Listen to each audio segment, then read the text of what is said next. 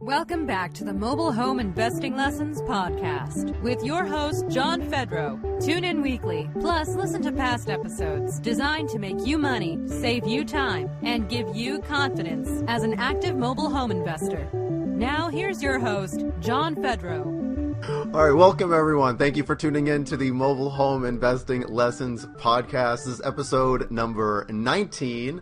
And if you're watching this on the internet or YouTube, we're coming to you on a video. And I want to welcome my guest here, Roscoe. Thank you so much for being a part of this podcast with us today.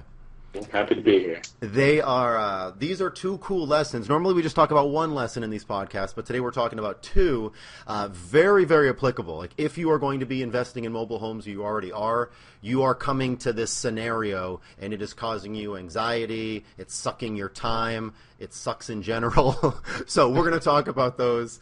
And thank you just very much again for opening up your business, being here, helping folks that you don't even know. So thank you.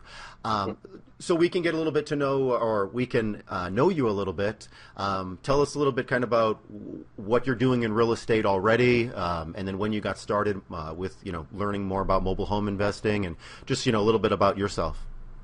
Okay, so I'm 23, obviously kind of young, and I just graduated college, but I started real estate investing January of this year, 2016, and I started with single-family flips, and I've done 5 of those now, and I've done one mobile home deal, and I started that about April. So you started the mobile homes this past April, a couple months ago, and then when did you start buying, closing? You're fixing these homes and then selling them, or are you wholesaling? The single-family? Yeah, we're flipping. So beautiful. That's excellent. You say we, it's you and a partner, or? My dad, yeah. Oh, that's killer. I love that. I'm so jealous of those, that kind of family relationship. That's awesome. I want to have that one day. So that's incredible. I guess let's talk about that for a minute. Let's not gloss over that. I mean, you've done, you said 5 fixes and flips? Yes. In the past? Well, we got 3 underway right now, 1 in the books, 1 on the market, so we just started ramping it up lately. So. Oh, that's killer. Did you follow anybody, or just kind of doing this yourself, or any words of wisdom you can give folks that are, interested in that as well? I guess just learn your market. My dad's a contractor, so I've got it, pretty easy, but I wouldn't say easy because it's still hard work, but yeah. It helps to know real estate and obviously construction, so. Right on. Okay. Yeah, that is huge to know. I mean, the working with a lot of investors, that is an area of, a lot of anxiety for people that don't know anything about handyman. It's almost like bringing your car to the mechanic. Like, I don't want to get ripped off.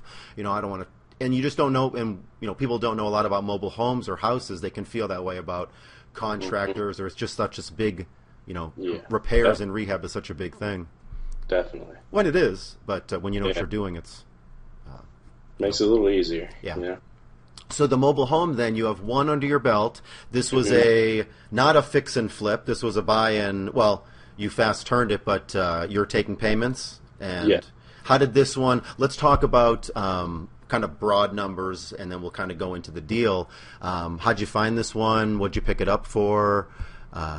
And then we'll go into selling it. Okay, so I met a girl at a large park. She was a leasing agent or the salesman, whatever you want to call her, saleswoman. So not the park manager, like a separate.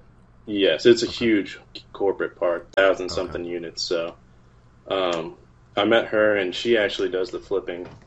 I guess you want to call it, mobile homes herself. She buys them and sells them. So. She was kind of teaching me, I was flattering her and whatnot, saying, just like learning from her, I would just say, oh, I can't believe you know how to do this, and just learning from her. And she turned me on to a 4-1 in the park that she worked at, and I picked it up for $5,000 and held it for a month. I paid lot rent and ended up selling it for $315 a month for 5 years with $1,000 move-in. That's great. So that comes to maybe right around 20,000? Right around 20, yep. And let's talk about repairs. What this needed, what it looked like when you got it. This was the amazing part, because I do all these renovations with the single family homes, where you work 6 weeks tearing out drywall, all kinds of stuff. In this mobile home, I literally picked up the trash in the yard, put a sign in the window, and didn't ever come back until I closed. So it was about an hour and a half away from my home, and That's pretty far. I never came back until I met the seller, or the buyer, I'm sorry, my new tenant buyer. Oh, that's fantastic. Really? So you didn't come back once? I mean, you put a lock box on the door that first day?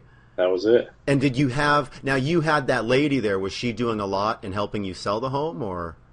No, not at all. No, it was all, I didn't think to ask her. That's a mistake I made. I should have asked her, because it took a little longer than I expected. It took about 3.5 weeks to sell, but, it still worked out really well. So now we're talking about this deal, and I don't think that we actually touched on what this lesson was. So you got a great looking home.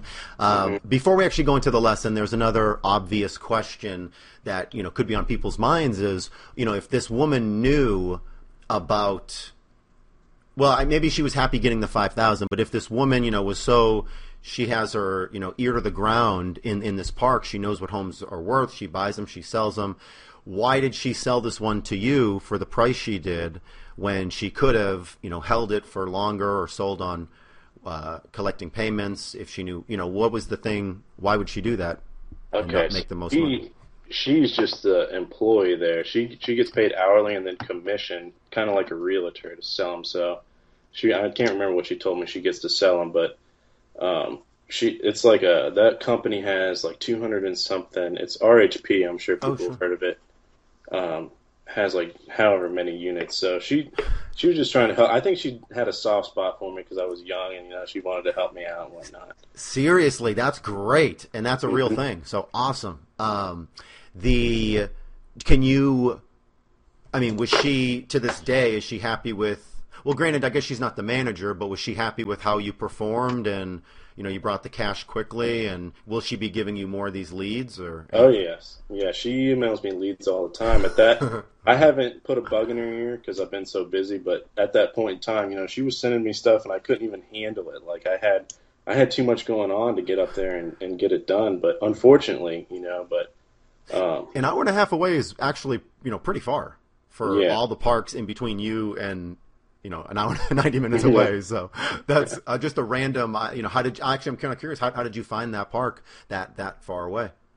It's just, well, the area that I'm in doesn't have that many. So it has, I think we've got about 6, and 2 or 3 are, you wouldn't even want to go in them. They're pretty scary. So I started venturing out and I just looked and it was in Jacksonville. I don't know. Okay. Yeah. So, yeah, I don't know. It's just one of the bigger parks in Jacksonville. I'm pretty sure there's a lot of investors in it. So, okay, interesting. Wow. Okay, but now she went to go. That doesn't matter. I mean, I've said that before. The squeaky wheel gets the grease. There's no reason why you cannot, come to the table, work harder than somebody else. Of course. So I mean, bottom line. So anyway, very cool. Let's talk about the one of the main lessons that we were going to. Tell everyone, if you would, what was the process like selling this home number one, and then we can talk about maybe what you're going to do moving forward. Okay, so I did a voice recording with eVoice, an automated thing, and then I wasn't getting as many phone calls, so I was worried, that they were turned off by the automated calls. So I started fielding the calls personally, and good God, they rolled in like crazy, and I explained the terms and everything so many times, and then I got to the point where, you typically want to get a photo of their driver's license or something, and I just got so frustrated, not frustrated really, but, I just got so tired of saying the same thing over and over that I would just let them in the home, and whatnot, but it all turned out okay. So I spent many extra hours fielding calls than, I would like to do in the future. Seriously, yes. I mean, those hours, that it kind of has to be done. It doesn't have to be done by you, but if you're going to plan on selling homes, you have to get that information across. We'll talk about a few strategies that can help save people some time with that. Let's first talk about, you do have it sold now to very good people. They've been paying on time. How many feet or people going through the home did it take before you got somebody that wanted to try to get approved, and then was there anybody that did get approved or tried to get approved at the park, but then they couldn't? How did that go? So basically, I guess I'll narrow it down. I would say, I answered 30 phone calls, okay. And then probably about 7 or 8 people looked at it. One said that she wanted to buy it, and then she stood me up and whatnot, didn't go get apply or whatever. And then finally my tenant buyer that I have in there now, he made it happen. He was fast, he got approved and did everything he needed, got the deposit, and we closed immediately. So awesome. It's so easy. If you've never had this experience of seeing both sides, then it's not easy. But if you've seen both sides, it's so easy to tell a proactive buyer, somebody that's calling you, pushing you, like, hey, what do I do next? Okay, well, I've done this. Now what do I do?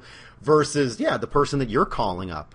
So, we don't chase buyers. We do chase sellers, but we won't chase buyers. So you had somebody, that one person that was a tire kicker, keep marketing. You did the right thing. Keep marketing and selling the home and have people walking through until you have a closing with money in your hand. Absolutely. And even if someone gets approved, still market it until you have that closing. Now that we talked about you having somebody in there, so you fielded, let's say, 30 phone calls, and it doesn't sound like a lot, but those do add up. And when you're doing other things, and each phone call probably should be, 6 to 10 minutes, 5 to 10 minutes. You got to kind of feel them out a little bit and, hear about them as well as you telling them all the numbers and then the directions if they want to go to it and the next step. So that adds up. And then you have so many properties, and then so you set up the way that you said that you were doing it, which is one of the ways I do it. We're starting to incorporate video now into what we're doing, which we'll talk about. But you're having them, you advertise with a specific number, and it goes to the e-voice. You're recording for 5 minutes or so, explaining everything. This is the home. This is what we're looking for. This is what the park's looking for. Here's a verbal walkthrough of the home. So that they can disqualify themselves before they even call you. But you were having barely anybody calling you after they heard that, right? That's why you kind of stopped doing it? Yes. I was thinking, because at the end they have to, I say, here's my real phone number, call this number. And I was thinking, they were getting weeded out. They heard a recording and just hung up, because where did I learn? I learned somewhere, you're more likely to call a local area code than you are an 800 number or whatever and hear recording. So I think just the friendly touch, personal touch that's what I had in my mind, but I don't think it was really that big of a deal. No, it's really not. And for the people that, it might turn off some people. Maybe they're too impatient to listen to the whole message. Or, maybe they're good people. They have the money. They're well-meaning. They're just impatient. But, it will weed out those good people. But, if they can't follow simple directions or listen to a message. And then, obviously, the next step is, hey, go to the property. We'll give you the code. Call this number if you're interested.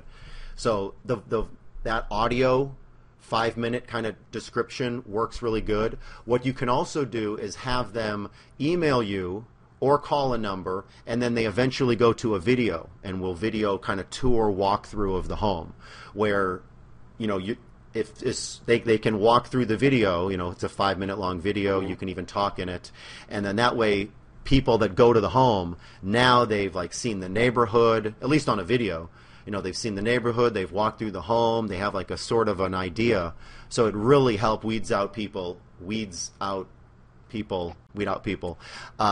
even better. So that's a whole nother thing that we can get into as well. But video has worked really good. But ultimately, I think for your first couple deals, and this is why I have it in the program where on your first deal, I don't even want you using eVoice. I do want you talking to all the people and hearing how much it sucks and hearing how many people are flaky, how many people don't call you back, how many people speak English versus non-English, which isn't good or bad. It's just, good to know all those numbers. So, and then you can, and then that you just learn more and more about the market. Granted, that market's maybe 90 minutes away, but if you plan on doing more deals in there, and then you're talking to people one-on-one, so you can write down their information, you can build a buyer's list.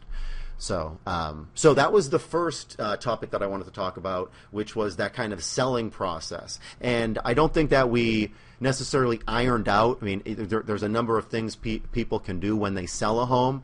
I think if what we're talking about here is just be aware and cognizant of the funnel that you're using. You know, make it a kind of a rabbit hole of what people do. Like first they're going to call you, then they're going to want to go to the home or see it, then they're going to want to negotiate again, and then they're going to get approved by the park or through you or by an MLO, a loan originator. So, you know, just make it kind of, you know, where the process is streamlined for people. And when that guy who comes along and he wants to like, hey, what's the next step?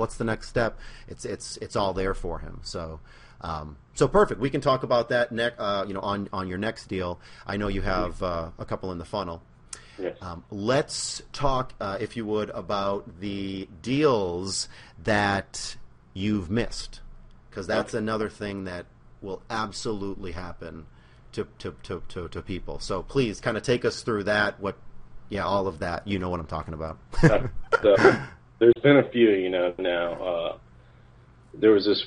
The first one was this was the first chance I had at a deal. You know, it was a 2-1, and it was. I didn't realize at the point in time, you know, I was new at how nice the home actually was. It had like beautiful floors, you know, and everything was fully updated. He was only asking $4,000, and you know, I wanted to buy it for $2,000.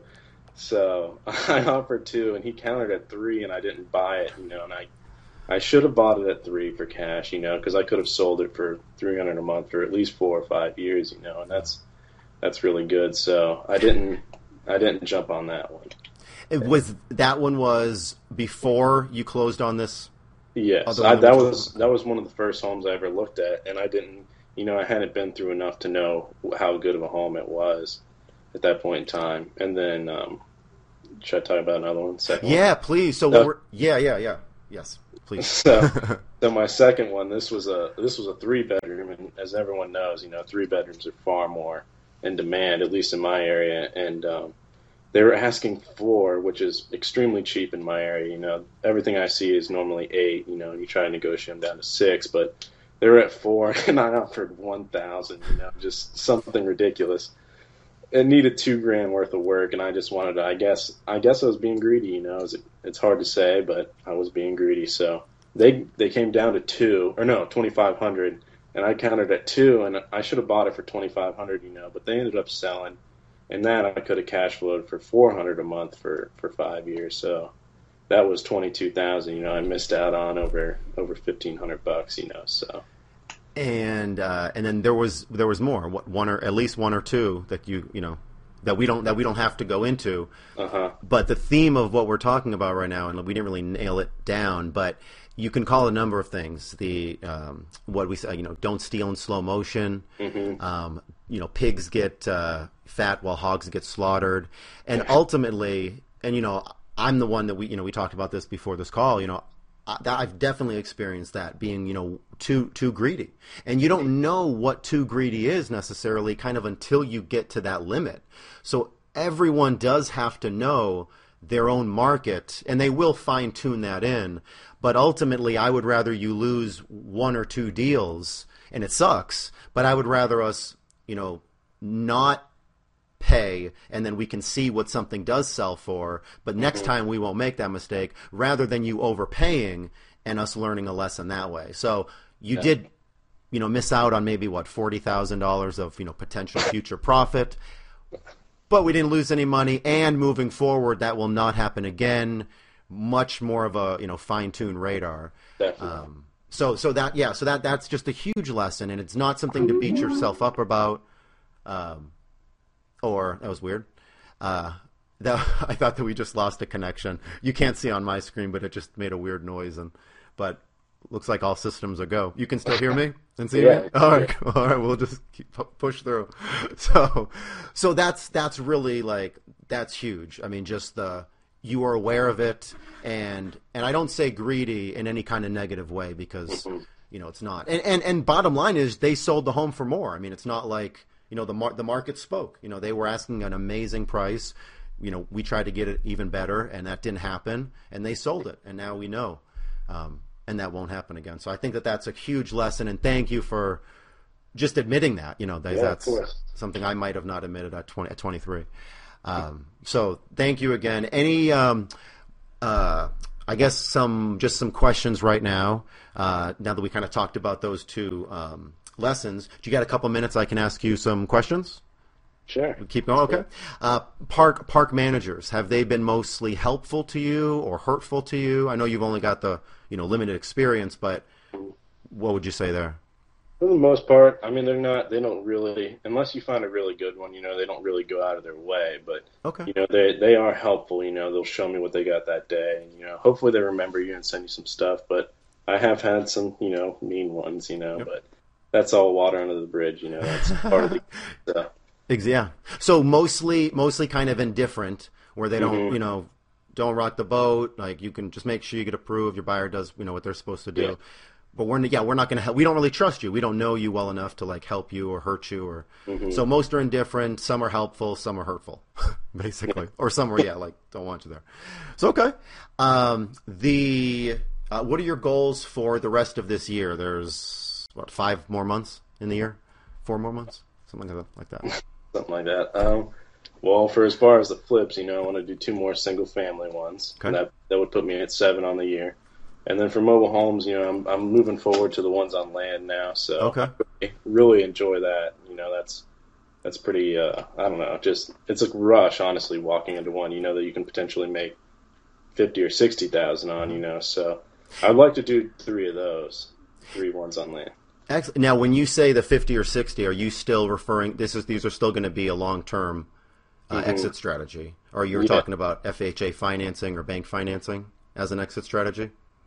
Well, there's multiple that I've thought about. I've thought about, buying it and then creating the note and selling the note to raise capital. And in that instance, the last one I was looking at, I had 40 to 50 grand on it. Conservatively, it was a steal. And if you hold it and with the financing, you can make 100,000. Just the numbers are just ridiculous. Are you looking mostly on? Are you talking to sellers already with land, or are these mostly from the MLS or HUD Homes? HUD. I've seen them on HUD. The one particularly was on HUD. What is it about the mobile homes in the parks that are that you either want to steer away from, or that you just like mobile homes on land? Just you're gravitated that way. Is there anything negative about the ones in parks, or what's your thought there, or just for you? Yeah. What's your thought? So it's not totally negative, but I just like being totally in control, like it's just, for one, on HUD, if it's on HUD, all I got to do is buy it and sell it, I don't have to worry about getting approved at the park manager, and, maybe the park manager says, well, you can't invest in here, and, there's just a few more hoops to jump through, and I just like being in control. This is awesome. I'd love to do another one of these maybe in like a year to see how everything pans out. And I love that you're balancing these 2 businesses, mobile home. Do you do the mobile home stuff with your father as well, or is that more? No. I'm thinking about bringing on a partner, so I can have some, somebody else working on that, and I can work on the, just having some balance, because it's a lot to handle as it is. Awesome. So. No, yeah, I can imagine. Do you have, out of curiosity, do you work full-time or any kind of full-time job, or you're solely real estate? Just real estate. I'm fortunate, Never again you're going to work for anyone else. Like 23, I'm done. Like, that's it. I'm out of this game, this rat race. Awesome, cool. Thank you so much for being here. Anything that you would... kind of a heart or any kind of message or anything for folks that are maybe they're debating mobile homes or even just getting into real estate in general. They're on the fence. They were where you were at a few months ago. So this is something I'm guilty of. I always say like my original goal was to have like 20 something this year. Do 20. And there's always growing pains. When starting anything new. And I'm a big believer, like if you estimate it's going to take 2 years for something to happen, it's probably going to take a little longer. So, I was down a little bit at first, it took me a month to get my first home, and I was thinking I was going to have one in a week, so I just be patient, and they definitely comes if you put in the effort. Right on. Awesome. Thank you so much for being here, Roscoe. I appreciate it. This went way longer than I thought it would, but thank you very much. The ideas and advice given in today's episode are for entertainment purposes only. If you have future ideas or questions for upcoming episodes, please email us at support@mobilehomeinvesting.net. If you've enjoyed this podcast episode, the biggest compliment you can give is to like and share this podcast with your friends.